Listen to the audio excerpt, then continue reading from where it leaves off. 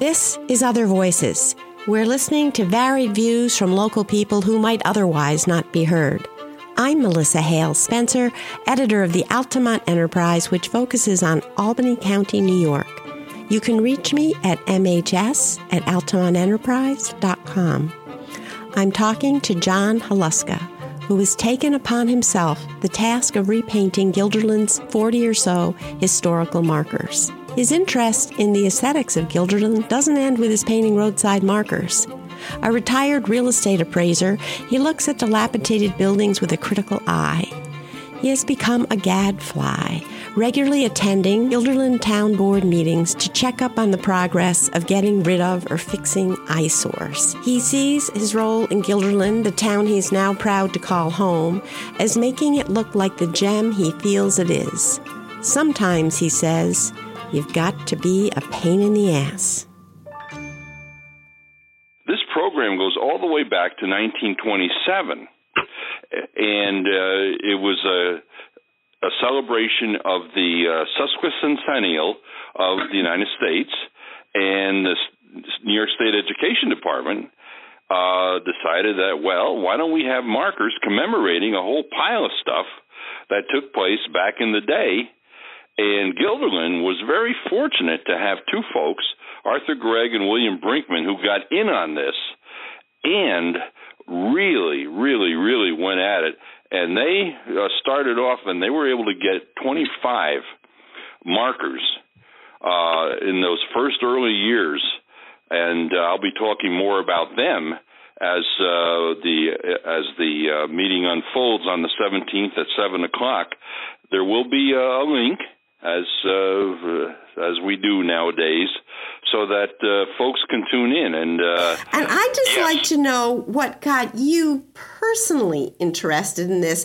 I remember we wrote, Elizabeth Floyd Mayer was our Guilderland reporter then, and she wrote a story about how you had just taken this on your own. I think the town didn't even know you were doing it when you initially started it. Why? What made you do that?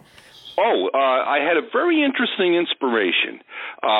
Before I retired in 2014, I was a real estate appraiser, and I would travel, not far and wide, but at least wide in to appraise real estate in the various counties, Albany, Greene, Columbia, for example. I was down in Greenville one day, probably around 2010. And I drove in over the border, and all of a sudden I was greeted with these wonderfully freshly painted signs, these markers. And I inquired at the local hardware store, hey, how did that come about? And they said it was a Eagle Scout project that a young person undertook. And gosh, did they turn out well. They looked really sharp. And I said to myself, I'd like to do that for the town. So I went back. I found I tried to get people interested, and one thing led to another, and it didn't happen at that time. And I wasn't going to be able to do it at that time because I was working quite a bit, so I didn't have the time. But I did retire in November of 2014. We took a trip, and it was interesting because our last meeting was Brian Farr of the U.S. Route 20 Association. I'm a member of that also. And it was great to see him make his presentation. But we did a Route 20 trip, and we went out all the way. We got on at the Carmen Road intersection, drove all the way out here and there. Probably about 1,600 of the 3,000 miles that we had available to us, wound up in Newport, Oregon, which is the very end of the Route 20. So, but you could see how things were going along. Different communities had different ways of presenting their markers. And I said, okay, I'm going to get going and paint, which I did do. I started in August of 2015, started in Dunsville. Sherry was on a class reunion out to her school, Earlville High School in Mid-State, And I said, okay, I'm going to start. I painted 7 that weekend.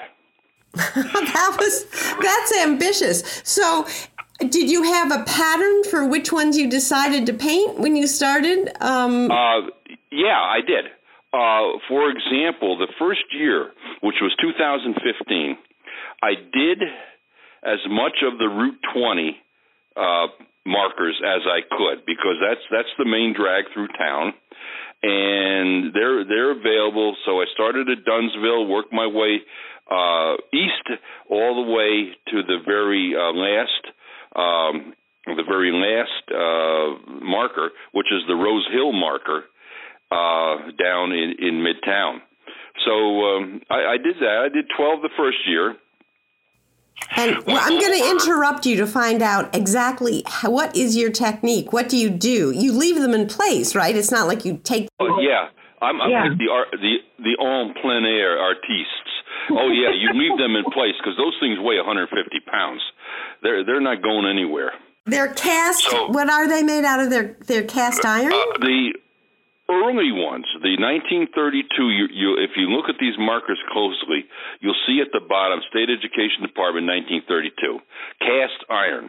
And they are the better of the markers to work with, simply because they hold the paint better.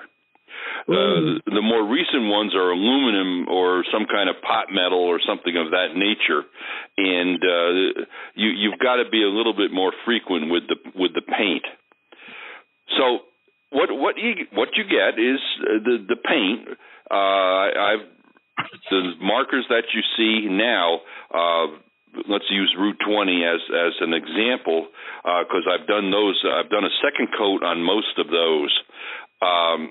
It is a Rust-Oleum product, Krylon product, Midnight Blue Gloss. That's the spray can, and the letters, which are the gold, are Sunburst Yellow. So you spray the whole thing first with the Midnight Blue, and then do you paint each raised letter by hand? No, yeah. What you get are those, if you're familiar, you go in the hardware store and you get those stain brushes. They're black and they have the wooden handles. You've seen them. But you get the ones that are 1.5 inches wide, and what you can do, you dab. You put your brush in the paint, you dab, and then you do the letters.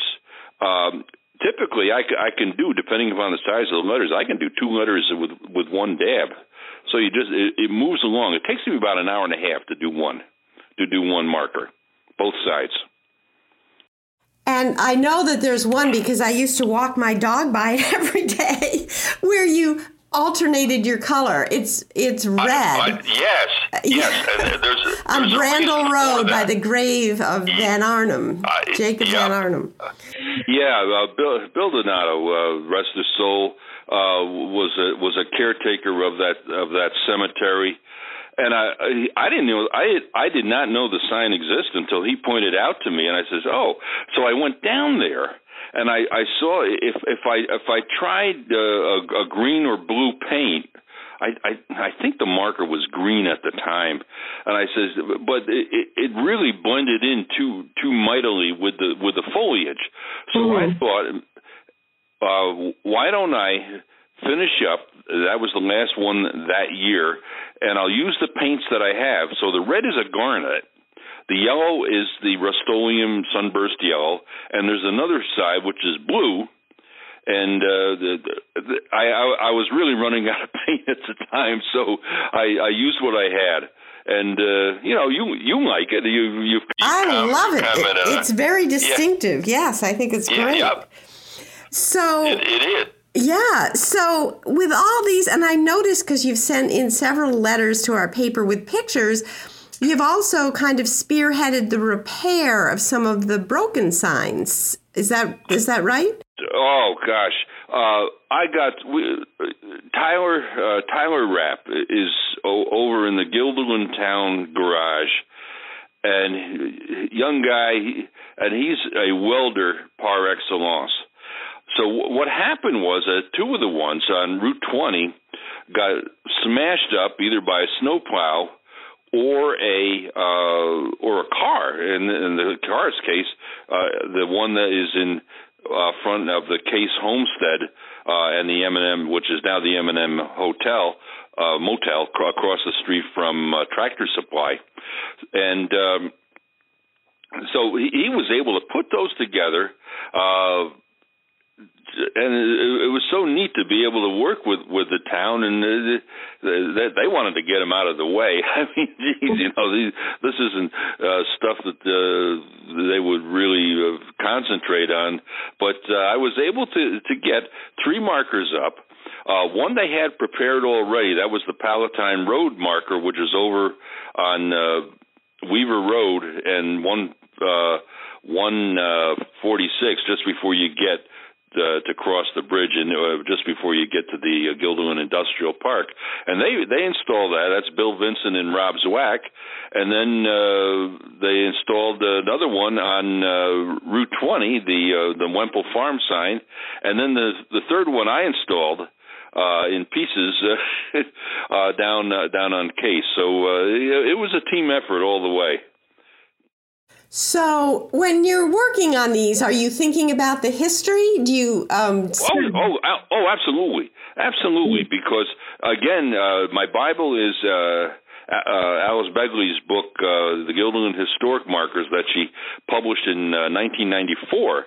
And just a treasure trove of information, so well researched, and it's just a gem for me because I'm able to enjoy this stuff as I do it. And it says, for example, the people you wouldn't think of, fellows that participated in the Revolutionary War, of which there are many, highlighted by the markers throughout the town. Yeah, so you're kind of really experiencing the history as you're painting this. So did you, when you took this trip across the country, ending in Newport, Oregon, is this you and your wife were on this trip? Is that who took the trip? Yeah. And did you stop, and are you the kind of travelers where you would stop and you would look at markers along the way? Are you somebody that does that anyway? Yeah. It's fun. For example, we went through Perrysville in Ohio. Admiral Perry. Okay, there you are, Perrysville. Went through Mentor, President Garfield's home. Rutherford B. Hayes, just down the road a ways, not that far. Also in Ohio. Really enjoyed there's a lot of great historical markers out in the west as Route 20 goes down through places like Dunkirk and Fredonia. For example, the Women's Christian Temperance Union is marked. It has a historic marker because it was begun in Fredonia. So there's a lot of stuff that you can really enjoy. And you don't have to see everything, but at least you know that it's there. Yeah. Well, so in Guilderland, you mentioned these original markers, that Arthur Gregg and William Brinkman were responsible for. And I forget how many you said, but 25. 25, and then how many markers? How many markers since then? How many markers are there now? We're up to 40. Oh, wow. Okay. So how have the markers come to be since that initial push? Well, interestingly enough, you have the initial push by Gregg and Brinkman, and they started it off. But the town pitched in. The Pine Bush Historic Society pitched in. All of the 4 markers in the town of Guilderland that are on Old Kings Highway are all done by the Pine Bush Historical Society. In fact, the other one that is also Pine Bush, and you wouldn't think about it, is the one, the Palatine Road, because that road, and it was 146, was part of the Schoharie Turnpike that people used to get from Albany down directly into Schoharie County, going through what was then Nauersville and now is Altamont. So is there a particular concentration, like you mentioned several Revolutionary War, is there a particular time in history that's more commemorated than another time, or do they kind of span all? Okay, here's the general gist of how this works. When this program started, and if you notice the dates on many of the markers, it's State Education Department 1932. This goes back to Gregg and Brinkman. But they would, because you were stressing the sesquicentennial, you would want to include as much stuff, as much history about the Revolutionary War and the early settlers, the early village and town leaders back in the day. For example, the Miners Freeman House is 1803. That marker is dated 1803. That's when Guilderland split from Watervliet and became Guilderland. We were part of Watervliet at one time, and again, that perhaps explains why the Watervliet Reservoir is where it is. Mm-hmm. So, is there a propensity of markers for one? So that emphasized the Revolutionary era because it was a sesquicentennial. But since then, these other ones that have come along, are there? How far back?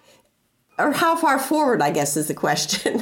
What makes history? Do you know what I'm asking? Well, are there any ones that, say, from the 30s or from the... I would say probably the last marker is the Red Man Hall marker down in Midtown. That hall had seen a variety of uses. Now the building does not exist anymore, but the marker is where the site of this building was, and that had a variety of uses, and it really, that building terminated in the 1940s, but it had a use way back in the day as either as a church or as a hall for the Red Man organization, which was a social group, also a political group as well, and that's pretty much it. There is a program that townships can participate in. It's under the auspices of the William F. Pomeroy Foundation, and you can get, in effect, a stipend to cover the cost of the markers. And right now, to mold and print and all that other good stuff, these markers are running around $1,200 a piece. Now, when Gregg and Brinkman were operating, and because this was a new program, the markers that they were able to buy cost them $2 each. Because the state subsidized it. There you go. You got it. Yeah, because they wanted it to celebrate the sesquicentennial of our nation. Well, I know that William F. Pomeroy Foundation has quite an elaborate process to go through. We've written about it. You have to show original historic records in order to do it. And right now, Mary Ellen Johnson, who writes a history column for us, is working on trying to do something that commemorates the contributions made by enslaved peoples. And it's just very hard because records are so scarce. But I wonder if you feel like, knowing all these intimately as you do, are there any holes in our history? Are there things other than the enslaved people? Are there things other than that should be commemorated and aren't? Okay, here's going from east to west. Once you get past Rose Hill on Route 20, where the library is, there is nothing, I mean nothing, in the regard to markers east of that particular marker. So there is a major gap. Well, and again, the reason why there's a major gap is because Gregg and Brinkman were from Altamont and Dunsville, respectively. So the bulk of the stuff wound up west. Isn't that interesting? And here, the McCownville Association, they just got a designation to be an historic district. So there you go. And that begs for a marker. And that's one of the, I will tell you, that I have in my presentation that you have, there's at least 6 suggestions for markers, one of which is Mary Ellen's plan for the enslaved folks. But the first one that I put down was Billy McCown. And tell us about Billy McCown. Well, he ran a tavern. They named the area after him. Mm-hmm. So there's I would believe that there's enough stuff going on down with library information, maps, things of that nature that would allow us to tune in to the Pomeroy Foundation and work our way through. Yeah, I've got the Pomeroy application. It's extensive. You can't fake it. Just say, well, somebody did this, and this. That's not going to work. The thing is that what we have working for us are old maps, old photos of, and again, this would be in the Guilderland history book that Mary Ellen Johnson worked with Alice Begley on a while back, and there's some wonderful, wonderful information in there on photos, things like that. So that's one.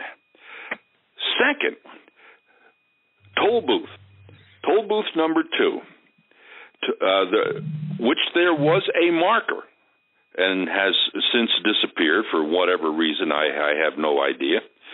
But we do have, based on Alice Begley's commentaries in her book, again published in 1994, there was a marker designating the second the toll booth.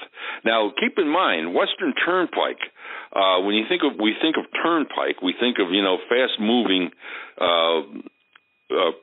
roads to allow vehicles to go from here or there.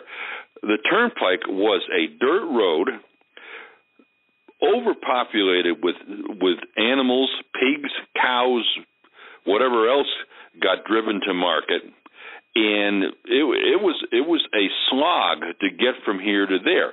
But the road had to be kept up, and in order to do that, you had entrepreneurs who would set up toll booths, charge money, and collect fees so that A, they could make a living, and B, they could maintain the roads.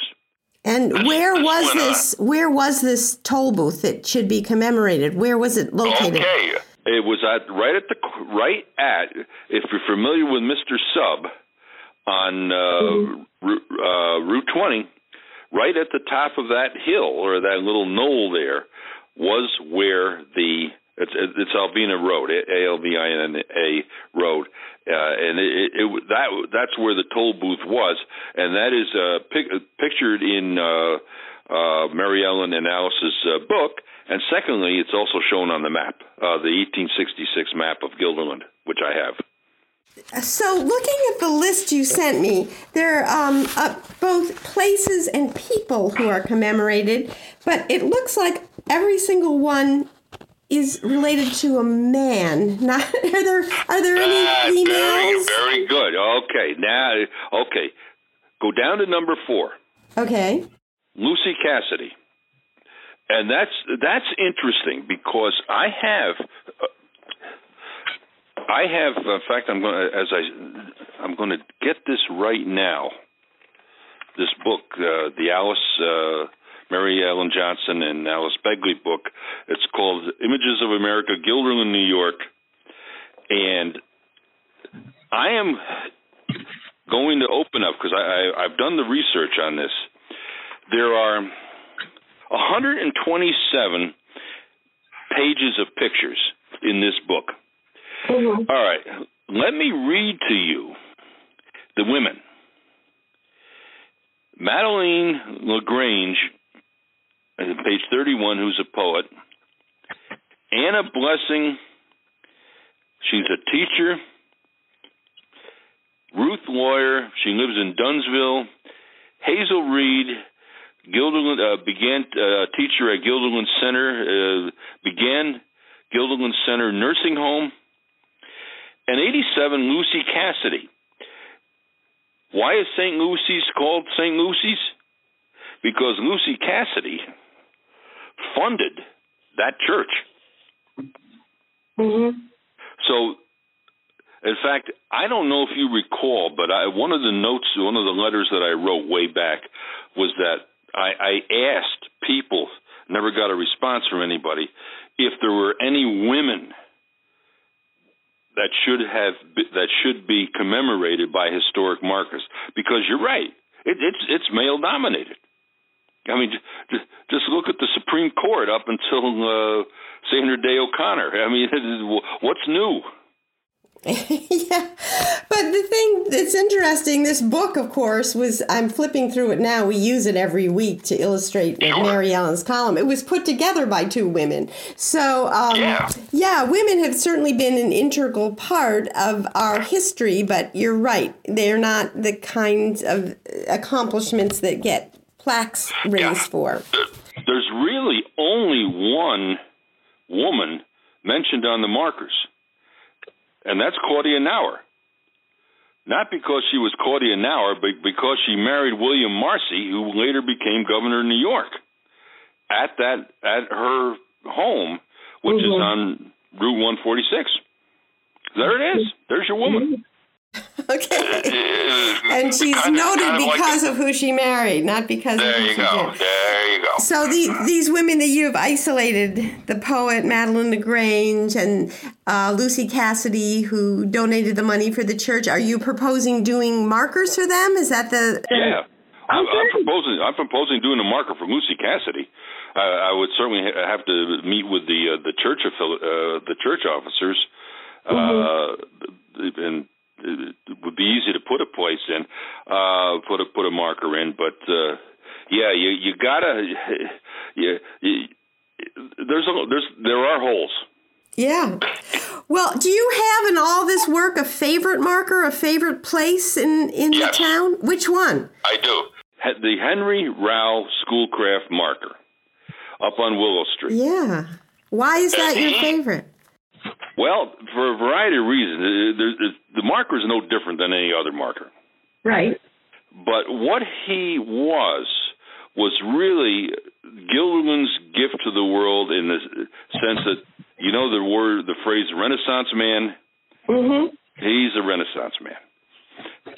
Fluent in Greek and Latin, he's an explorer, he's a historian, and in fact, he is the person who finally determined the headwaters, where the headwaters were for the Mississippi River. Fascinating. And I know some of his work was drawn on by Longfellow to write the poem that's so famous on Hiawatha. So wow, that's interesting. And wasn't he married? He was married to a Native American, wasn't he? Yes, he was. Now, not done yet, because I mentioned our Route 20 trip. Yeah. Route 20 takes you through Dubuque, Iowa. Uh-huh. And Dubuque, Iowa has a wonderful museum down by the Mississippi River. It's the Rivers Museum and Aquarium. They have a Hall of Fame, and it involves entertainers, civic leaders, but more importantly, back in the day, explorers. And there, ensconced forever, is our guy from Guilderland, Henry Rao Schoolcraft. He is in the Rivers Museum and he is one of the the explorer section. Marquette and Joliet and all those folks. He's with him. So we go out on the something called the Spirit of Dubuque, which was a paddle wheel boat tour. You go up through a lock and turn around and come back. And the captain in his spiel mentions Henry Rowe Schoolcraft. And I says, wow, I know that guy. And I went up, I thanked him. I says, he comes from the town that we come from. So it was really kind of neat. Yeah, that is neat. And that house had really fallen into disrepair. And for one of our home and garden sections, I wrote the man and his family that lived there now. It's just beautiful, how they've restored it. They have really, that's a beautiful home.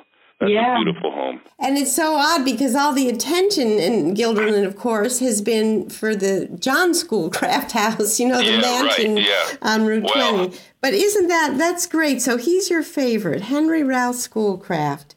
Right. I'm also just interested in more about you because beyond the markers, you seem so concerned about the appearance of the town. You're often calling into town board meetings, worried about what you call eyesores and keeping tabs on, the progress made and either tearing them down or fixing them up. I mean, just tell us a little about how did you get interested in that? First of all, this is a very nice town, but we do have some warts. And the warts are very pronounced. We have the rustic barn, which we are working on. Where the direction it's going to go yet, I don't know. But hey, things are happening in regard to maybe a change of ownership or getting a new owner there. It would involve a neighbor, but that's one, because you think of that rustic barn, which is just west of Fuller Station Road. Before you get to the railroad tracks, this is really you get presented this as you come in from the west, and here's this god awful looking building that should have been torn down decades ago, but is still there. The other properties that you have, you got the Bowl property right in Midtown, where you've got 7 or 8 buildings that have been abandoned, derelict, or otherwise in bad shape. And I know that there's some work going on there in terms of a possible buyer. I've been in infrequent contact with the realtor, Chris Farrell, who works for Vanguard. Try not to be a pest or anything like that, but just try to keep things moving. Of course, the other thing is that god awful gas station down at 1611 Western Avenue, that gas kiosk. It looked like an old Sunoco station. That thing is just absolutely ugly as well. But we've seen improvements. For example, starting right at the town line with the city line with Albany, that old card reader ranch that was taken down. Rick Janko and has put in. That's where I think Moses or one of there's it looks like it's a full building, brand new building. Certainly, something that really was great was getting rid of that old bank and vacant lot where Tommy Polito's used to be on the corner of 146 and 20, and now we got Cumberland Farms. We've seen Bumblebee torn down and replaced by a very nice Tractor Supply. Other buildings have been upgraded, so things but I'm just trying to get at you, though. How long have you lived in Guilderland? Oh, we've been in Guilderland since 2009. And what is it that inspires you to care about these things? Just maybe go back in your childhood. Like, where did you grow up? I went back to. Well, there's another thing. Okay. I have seen crappy buildings in Milton, New York, which is in southeastern Ulster County, where I grew up. I mean, we had some real crap. And interestingly enough, you've jogged my memory. I worked with a lady by the name of Grace Eastland, and we were able to get down 3 buildings. Through donations from interested parties, things like that, to drop these buildings and have the owners haul them away. So this is an interest. This is an interest of yours that predates Guilderland in Milton, where you grew up. Tell us a little about your family growing up. Like, what did they do? Was there just an interest in aesthetics or in civic duty, a sense of citizenship? They were both, Mom and Dad were both teachers. They worked in the Marlboro Central School District. I graduated from Marlboro Central School District in 1962. It was just something, but I did come back. I did move back to Milton, and I was able to get involved in the Democrat political organization. I was able to say, okay, well, geez, maybe can we do better? And that's the whole thing. Can you do better? And the answer always is yes. Yeah, you can do better. Now, but I mean, that's what I'm trying to get at. Lots of people drive by, signs that aren't painted, and they don't suddenly decide they're going to paint them. Or they drive by buildings that are decrepit, and they don't think, okay, I'm going to get on this and try to fix it. I mean, what is it? Where did that come from in you? I really don't know. Okay. I really don't know. The inspiration that I said for the historic markers came from this young fellow down in Greenville. I know that. Right. But the inspiration for getting rid of some of these buildings was just saying, again, I retired in 2014. I had time on my hands, and I said, okay, let's do this. Let's try this as well. And you're right. You use the word gadfly. You got to be a pain in the ass. And so this is. Yeah, I looked up gadfly because Plato wrote about Socrates, and here's what Plato wrote. If you kill a man this is what Socrates said, he was on trial for his life. If you kill a man like me, you will injure yourselves more than you will injure me. Because the role of the gadfly, he said, is to sting people and whip them into a fury, all in the service of truth. Yeah. So But I just wondered, where in your past that came from. Your parents were both school teachers. Did they? Yeah. Again, to answer your question, I don't know. Okay. Now, while I was listening to you, my wife came by and made a very telling remark that there are a lot of good, nice buildings on Route 20. The commercial establishments, the library.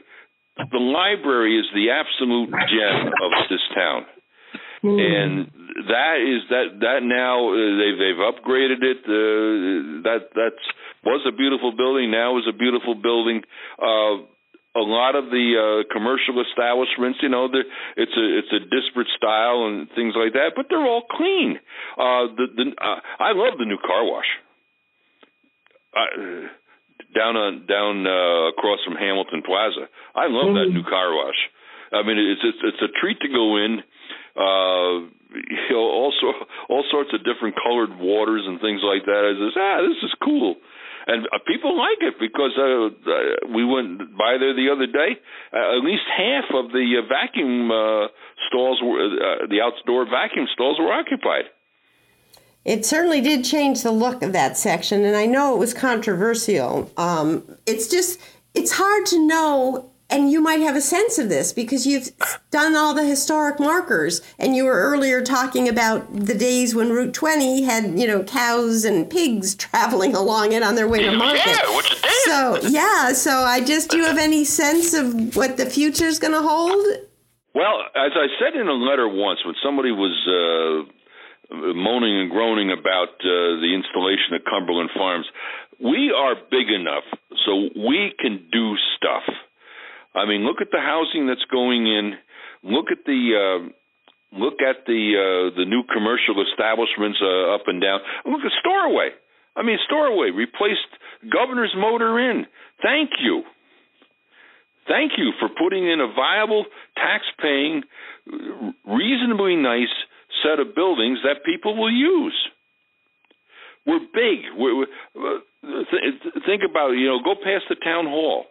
We have seen. We're seeing new solar farms. We're seeing a wonderful winery that's being installed as we speak. The Clover Pond Winery just past the railroad overpasses, and there's a lot of space here. And it'll be interesting to see what develops. I mean, I remember when the Governor's Inn was posh, my grandparents would stay there when they visited us. So it's just how things evolve and change, which... Oh, yeah. Yeah. So our time has flown by. Do you have any closing thoughts that you'd like to leave our listeners with? I just think that, one of the problems with these markers is that when they were installed in 1932, the average speed was probably about 32 miles an hour going up and down Route 2. You couldn't go any faster. The roads were